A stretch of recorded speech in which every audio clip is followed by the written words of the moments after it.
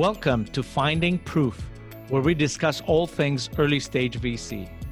We're your hosts, Thanasis and Jenny of the Proof Fund, and our goal is to get to know the best seed and early stage VCs out there.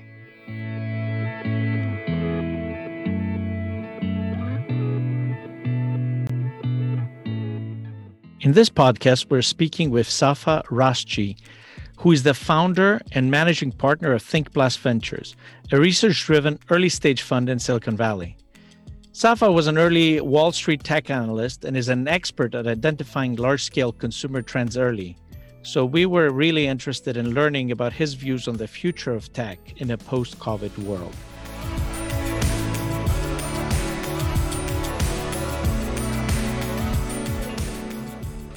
Safa, thanks for joining us today as we kick off the new year in 2021. Happy New Year, by the way. You study the trends and you are predicting the future. We're eager to ask you a lot of questions about that, but maybe to kick things off, tell us a little bit about your background.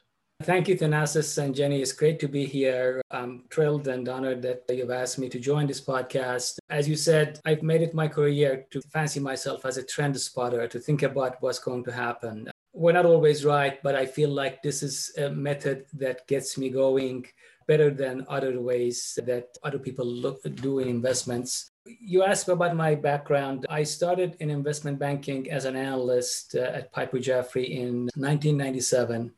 And as you would recall, that was a period that .com was just beginning to burst up and bubble up.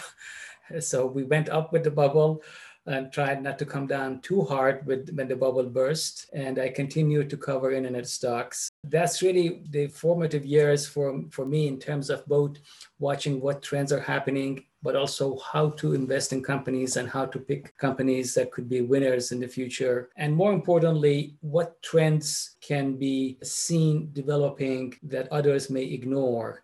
The two important ones that I will mention that really helped me establish my name as an analyst were, one, the growing importance at that time of search, when nobody was really looking at search as a useful platform, let alone as a useful advertising platform. And we published a report called the Golden Search Report, which really said that this is going to be a multi-billion-dollar market. And this was before Google was public even. This was when Google was probably about 20 to 30 people.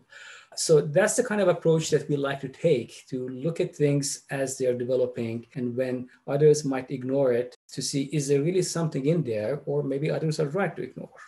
The second trend that I was able to get on early and make some name for us as a firm was to look at the Chinese internet market. This was back in 2003 when there were really almost no internet companies in there and no one was taking the Chinese market seriously. I visited China, I looked at it, and I realized that the potential of internet-enabled platforms was actually significantly higher in China than in here.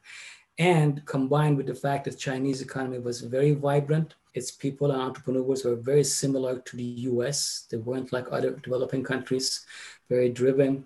So we could see that. And that really turned out to be a huge windfall for us. Again, we established our presence in China and were able to compete with bulge bracket firms like Morgan Stanley and Goldman Sachs, who had been in Hong Kong for years. But we were able to really compete well with them and cover Chinese companies. So that really led me to think about, what do I do next after I've done these things? So by 2007, I realized that I pretty much had done what I wanted to do as an analyst in the public equities market and wanted to put those experiences and connections into use as a principal investor, frankly, to be able to invest into those ideas myself. And that's when I left Piper. I took some time to actually make my own investments to test the waters as an individual investor. I made about 30 investments, 7 exits to public companies, and learned quite a bit during that process of investing as a principal investor in startups. So we started ThinkPlus in 2017 with really the same idea that I had established as an analyst, which was, let's be the thought leader in the space.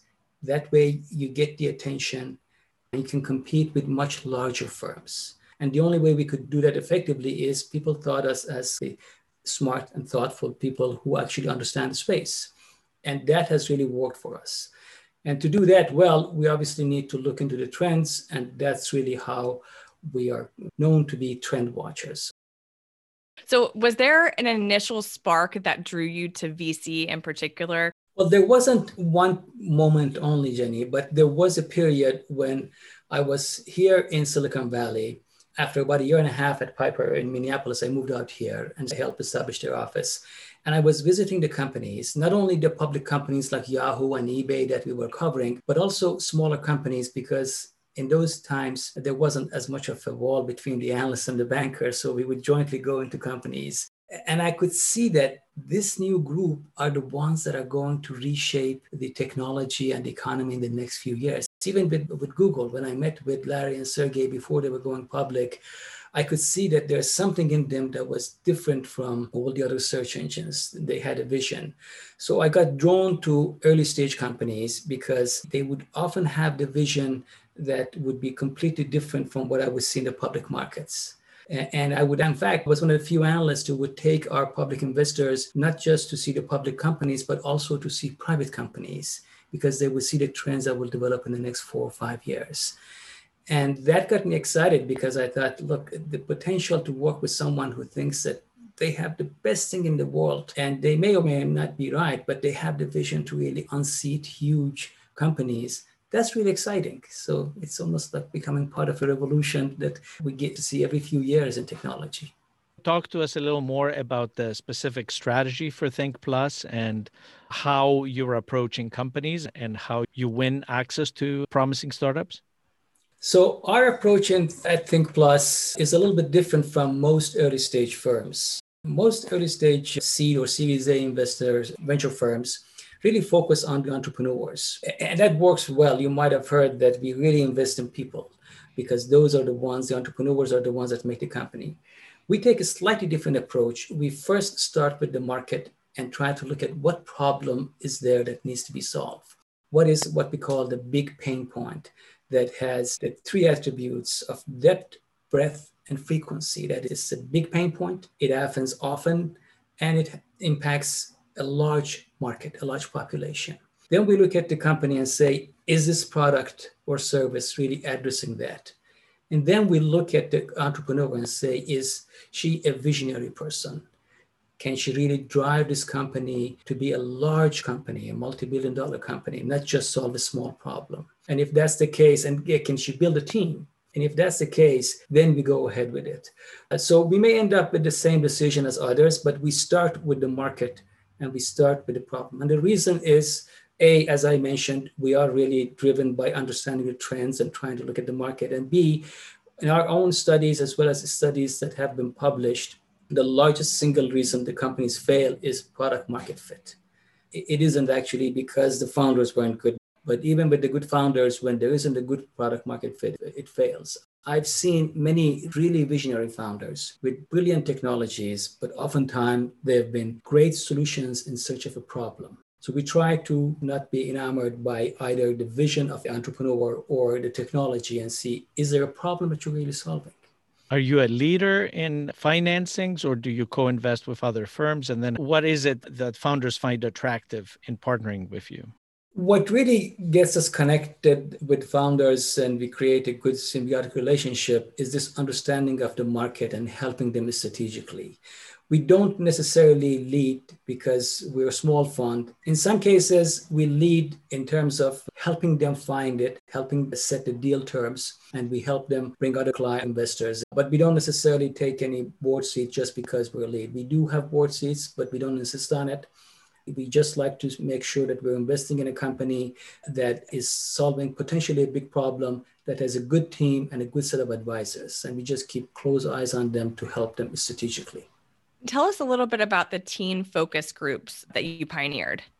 Yeah, that was really an interesting approach because it was counterintuitive in the beginning that you could get together just 5 or 6 kids or even adults and get something meaningful. But it really first illuminated when we had a conference at Laguna Beach and we had a bunch of young people come in to talk about social networking. And they talked about how at that point, MySpace was really becoming big trend for them. And of course, MySpace became big enough that Rupert Murdoch bought it 2 weeks after a conference. So our investors were able to get some actual profit from it. But the genesis of why I thought Teen Focus is good is that I thought you really have to talk with the customers, in this case, the teenagers, to understand what's in their mind. Stats by themselves and surveys don't tell the story. And I got to do this when I went to China first, and I wanted to know what drives Chinese teenagers. So I gathered a group of them, took them to Haagen-Dazs shop. That was the hottest thing at that time for these teenagers.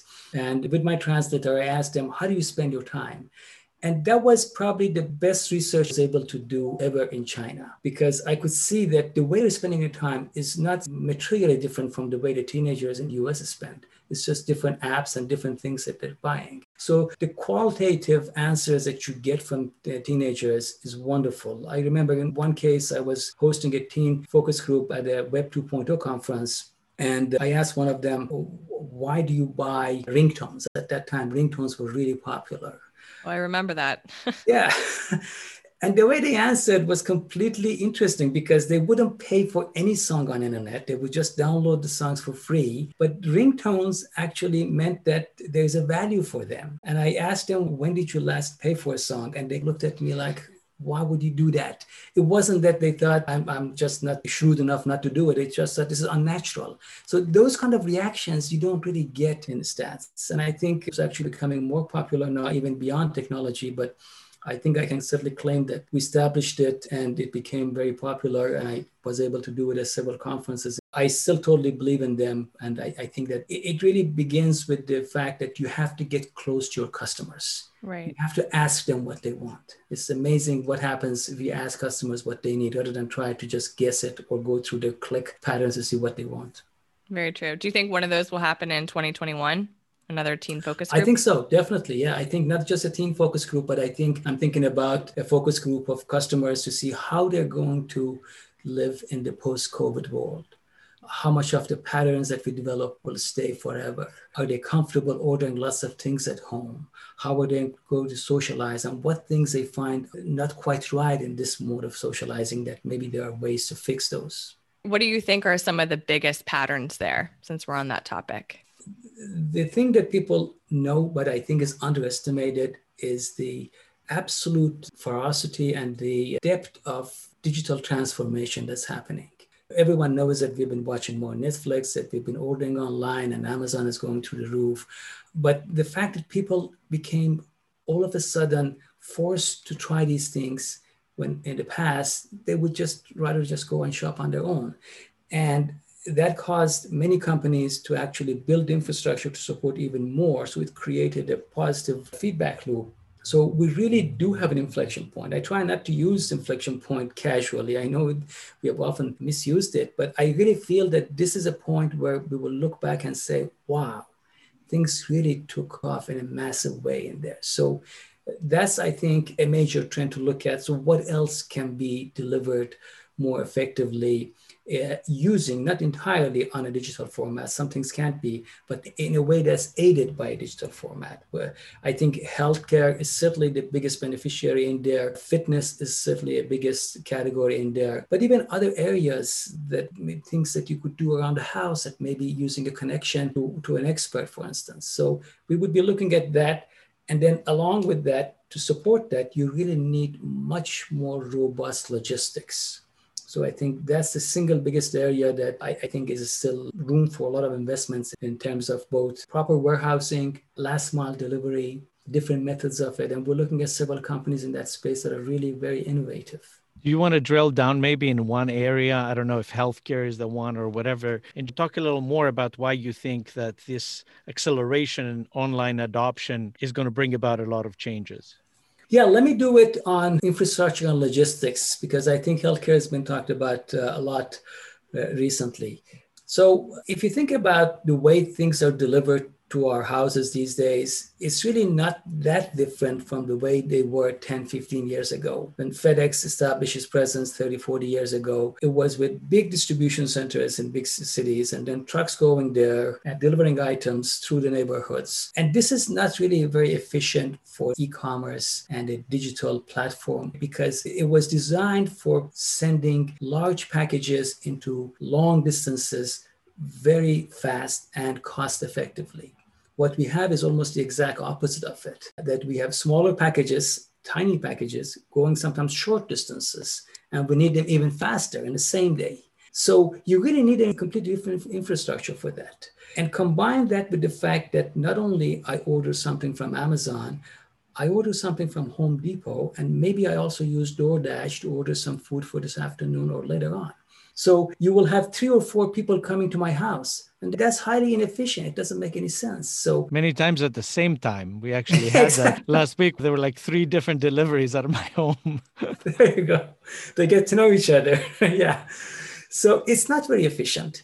So we are thinking of a future, a vision we have is a future where there are aggregators. In fact, we recently published a piece about this on things to look for in 2021. And we have a chart in there that really shows, think about an aggregator in there that gets the packages from the local distribution of Amazon, from the local distribution of Target or Home Depot or Costco, as well as from the restaurants, and makes scheduled deliveries to our neighborhood once or twice a day.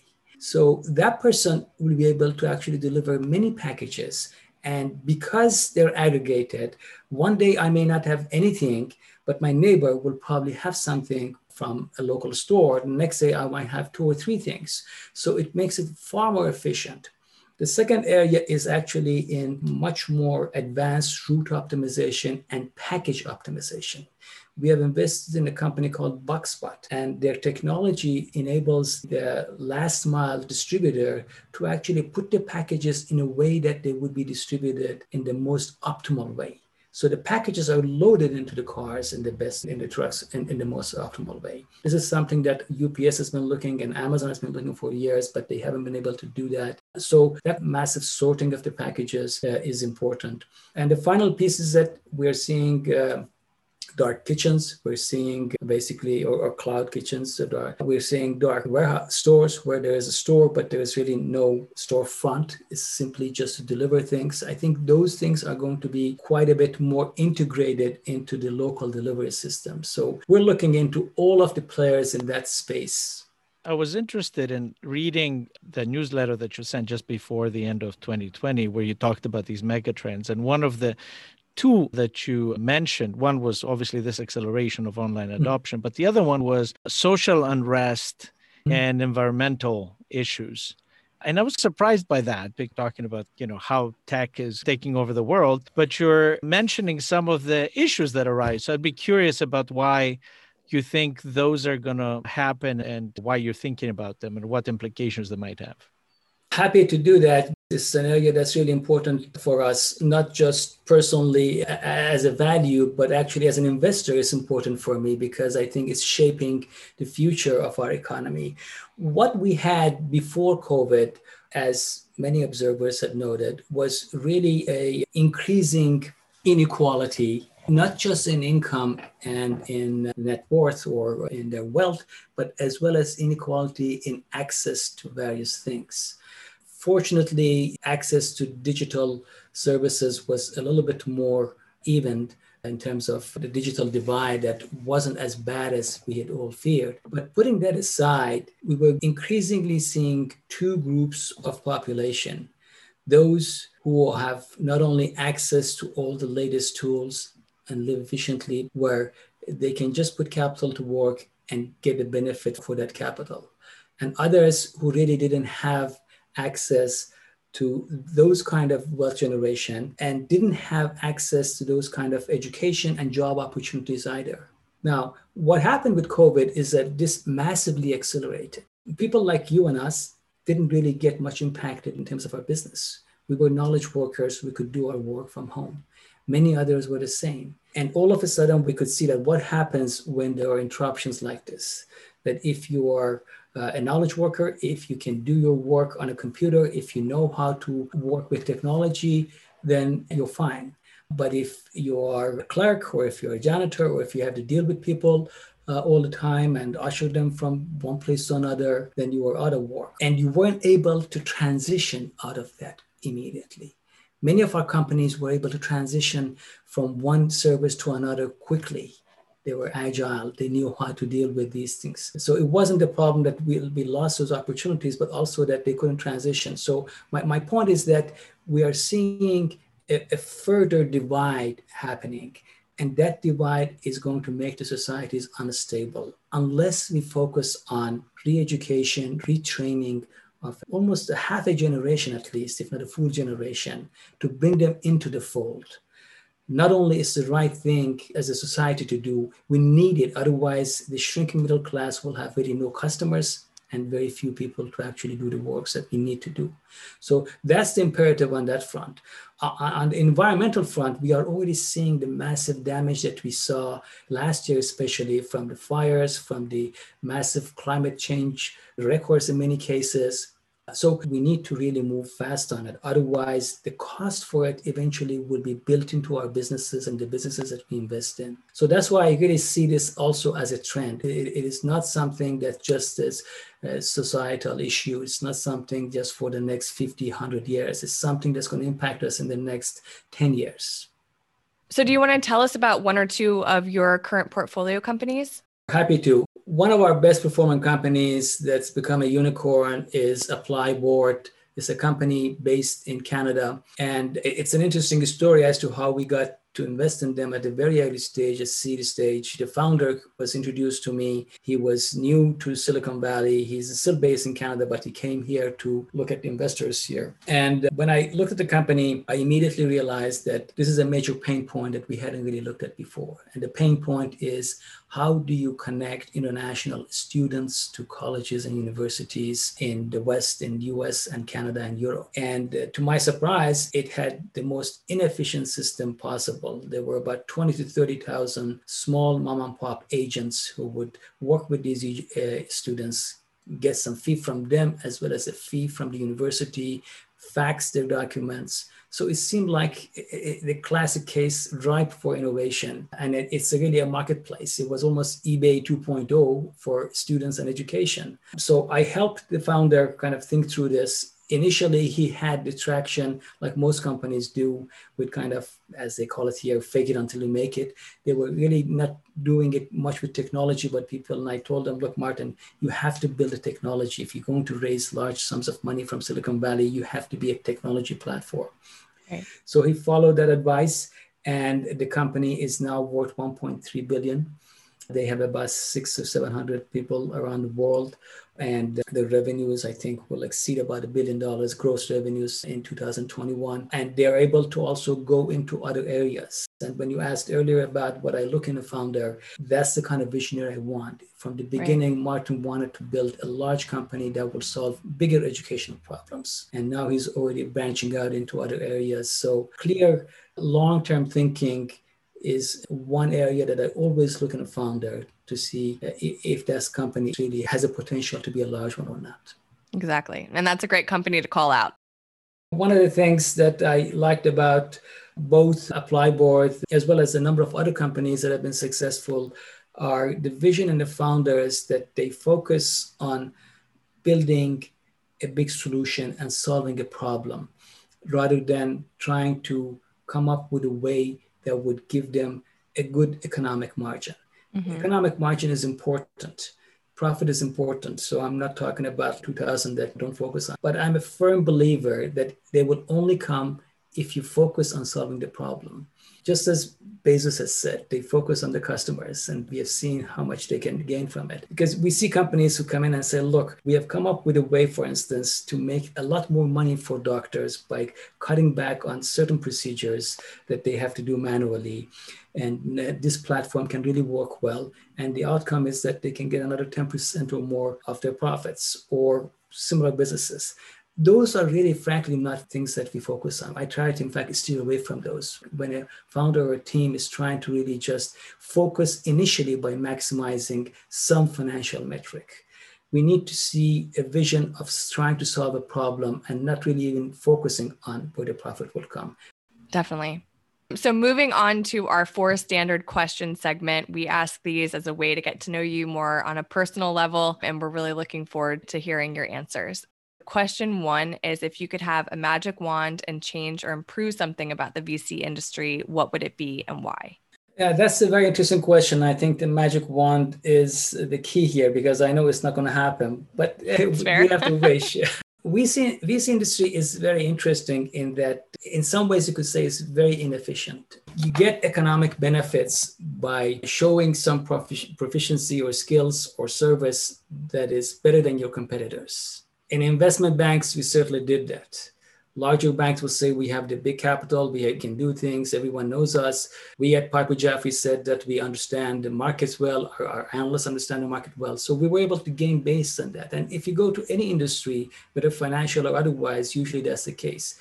But in VC industry, the way that we win deals is, to oversimplify it, either by luck or by having a name, because we won something in the past and we were lucky. And I think that's really not fair to the founders. We have to be able to show we can deliver something better than our next competitor. And we never really get a chance to do that. And in fact, that was in a way why we started Think Plus with the approach that we have to be thought leaders. We have to provide at least the market knowledge, at least a strategic view. So if I were to able to change something, I would make the VC industry in such a way that they can actually prove they're providing something of value to the founders before they can invest. Now, by the same token, I think there is just way too much money in the market now, and we get way too many companies. We should almost have a system like when Germany, they have the usual college system as well as the apprenticeship. A lot of people will go through that and get into trade. There are a lot of good companies. There are a lot of good founders, but they're just not VC backable. They won't be large companies. So we should have a separate funding system for that. But right now, everyone gets to go and bid, and there's a lot of money, and they all get some funding. And I think that dilutes the system. So I wish it was a little bit more skill-based and much more selective. Got it. And question 2 is, if you weren't a VC and money wasn't a concern, what career would you have? That's interesting because there are maybe 2 answers for that. One is that I love gardening and I love cooking and I love arts too. Can tell you love gardening by your backyard, which is amazing. Thanks. So I think that's really enjoyable. And I have to say, during the COVID period, as you were talking earlier about this kind of duality of lives, our life actually improved in some ways because I was able to spend more time in my garden at home, and it impacted me more positively in some ways, which is, I feel ashamed sometimes. But on the other hand, intellectually, what I would be really interested is to understand how human body works. As I would spend more time on it, if I were to do something else, I would be not necessarily a physician. I would certainly have to study medicine, but also a biologist, because the more I understand how our body, how our cells, how the enzymes work, is such a complex and well-designed system that's just mind-boggling. And I would have loved to be able to study that more than anything else, to understand the way that our brain works, the way that our immune system works, the way that the cells communicate with each other, the way that the brain immediately tells me what to do, and how these signals get transmitted. That's just fascinating, the way that is orders of magnitude beyond what we could possibly build with our science. And there is something here that's functioning very well, and we haven't designed it, and it rarely malfunctions, but it's just amazing to me. So I would have loved to study human biology and medicine. I hear you on that. It is fascinating. That's an interesting answer. Question 3 is, who is someone that you look up to and why? There are many people, certainly in the industry as well as in politics elsewhere. But I have to say, as much as our politics are not necessarily the same, Bill Gates comes to mind, because not only he has shown that he can be selfless in the sense that he is devoting a considerable amount of his time and energy, not just his wealth, to solving some big problems. When he didn't have to, he could have just gone and retired and enjoyed sitting at a villa in southern France. But he has become passionate about world problems. And I think that's really admirable. In a way, that's the highest order we can get. And I understand that comes after you have other things that you wanted to achieve those things. So I think that's really great. And I admire that kind of thinking, that kind of devotion, and that kind of approach to problems. Early on, he would come out and say, look, it's great that you're trying to do all these things, but we first have to solve malaria for the basic needs of the problem. So I think he's a person who can really think globally, act locally, and is extremely responsible and conscientious person, and a very smart person, of course. So I have to say it's Bill Gates. That's a good one. And lastly, what's the best piece of advice you've ever received? The best piece of advice actually was from the CEO of Piper Jaffray, former CEO, has since left. And I remember he said that the best thing to do and the best thing that helped him get through, he was a trader and got to be the top position, was to listen carefully. And I've really tried to incorporate that in my own dealings, both in business and in personal life. And I see the value of listening. And as I went through my career, especially investment banking, I saw that people who were the most successful and the smartest often listened a lot more than they talked. So I think the value of really listening, understanding, and listening not just to words, but listening to body languages, listening to other indications of how things are developing in a conversation or otherwise. And I think that's the single biggest advantage you can gain, that you can actually something you can do it yourself and you can train yourself to do it. That's great advice. Words we can all live by for sure. Safa, thank you for joining us today. We appreciate learning all those insights and spotting the trends. We appreciate you joining us. Thanks, Anasis. Thanks, Jenny. It was a pleasure to be here. I enjoyed it. And follow us on Twitter @ProofVC or on our website at proof.vc.